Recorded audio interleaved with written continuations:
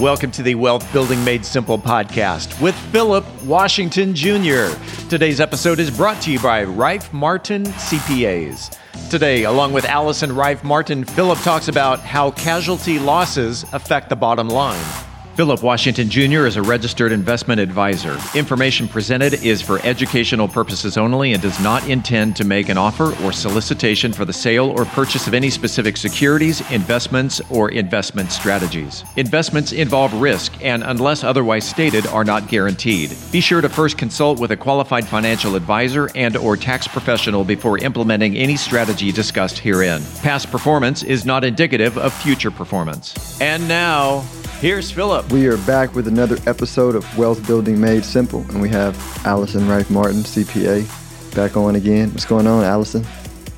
Not too much. I can't believe we're already almost through this. We're through a third of the way through 2Q. We've knocked out first quarter, and oh my gosh, time is flying. Time is flying. So today I was thinking of talking about probably a downer of a topic, but casualty losses in light of the hurricanes not hurricanes, but tornadoes that happened, in Alabama, Mississippi recently, and the significant property damage that occurred. So my thought was to talk about casualty losses. Oh, yeah. And that is a good question, because I wonder how that affects if it's business casualty losses, how does that affect your profitability if you have to pay for all that? Well, so or get money from the I was going to say, so one thing that, obviously when you are in the midst of a crisis, the last thing you're thinking about is, how am I going to account for all this? How am I going to keep track of all this? You're probably focusing more on, what did I lose? How do I recover quickly? And how do I get my operations back up and running again? So here, as we talked about in a previous episode, where a controller, bookkeeper, CFO would be a perfect person to help you so that they can focus on, getting all the, financial pieces of it set up so that you can go out and again, do the recovery to get your business back up and running. But there are some things that you want to consider if you do incur a casualty loss. And a casualty loss isn't just necessarily a tornado, devastation of property, but it could be something like theft of property.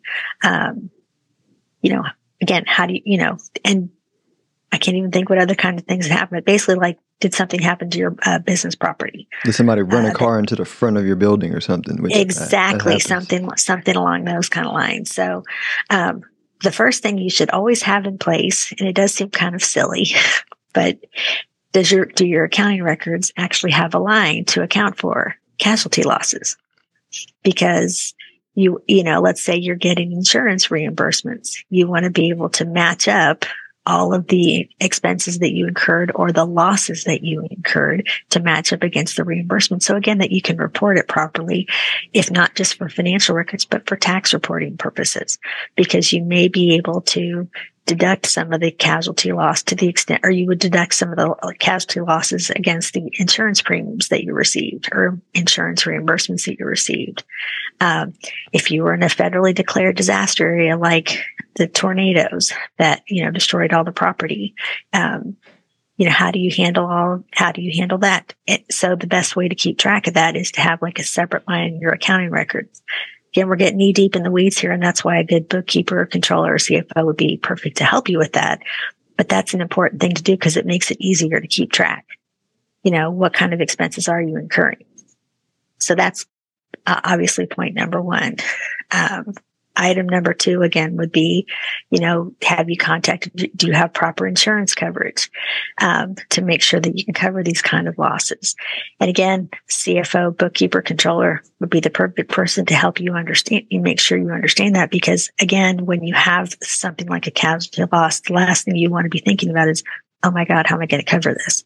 Right. So do you have the proper coverage in place? And then again, what needs to be submitted to make sure that you can get proper reimbursement, assuming you have adequate coverage.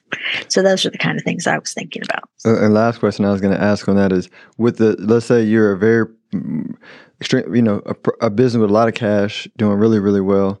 I guess the question comes up too is it, should I buy, because you can buy insurance for everything, but how much insurance should I buy? How much, should I self-insure? Self-insure for, is that a question that a CFO or controller would kind of help think through? They would help think through, but I will say it would be important, as we've always talked about, making sure you have the right people on your team, and your insurance agent, would be the perfect person who you would make sure that, as part of reviewing your finances, minimum every year, is working with your insurance agent to make sure that, they understand where your business is going, where you're, are you in a flood zone, type of area? Are you in a potential area that, is ripe for tornadoes and or hurricanes, like think Florida or think the fires in California? Do you have sufficient coverage to take care of that in the event that you incur a loss? Again, I'm not an insurance advisor, so I wouldn't necessarily know what kind of coverage you need, but the CFO controller would help you work with an insurance advisor to tell you, here's what you need to have in place to make sure you can get these covered. That makes sense. So, and I will say that the one thing that you should always make sure to do is remember to tell the CFO and the business owner or the insurance advisor everything, so that, they don't necessarily know what to ask, because unless you tell them, hey, something changed, they won't know necessarily to cover it. So, always make sure that you and your bookkeeper, controller, or CFO can be sure and, give any brand new updates to your insurance coverage. Because again, if they don't know to help you cover it unless you kind of help volunteer or guide them with that information. Got it. Well, let everybody know where they can reach you if they want more information. You can reach me at my website, rifemartincpa.com, or you can email me at info@rifemartinaccounting.com. All right. Well, thanks for sharing. Thank you so much. If you are interested in having a review of your portfolio or to see how far on track you are with your retirement goals, Philip offers complimentary consults through his company, Stonehill Wealth Management. For more information, log on to stonehillwealthmanagement.com/talk. That's stonehillwealthmanagement.com/talk.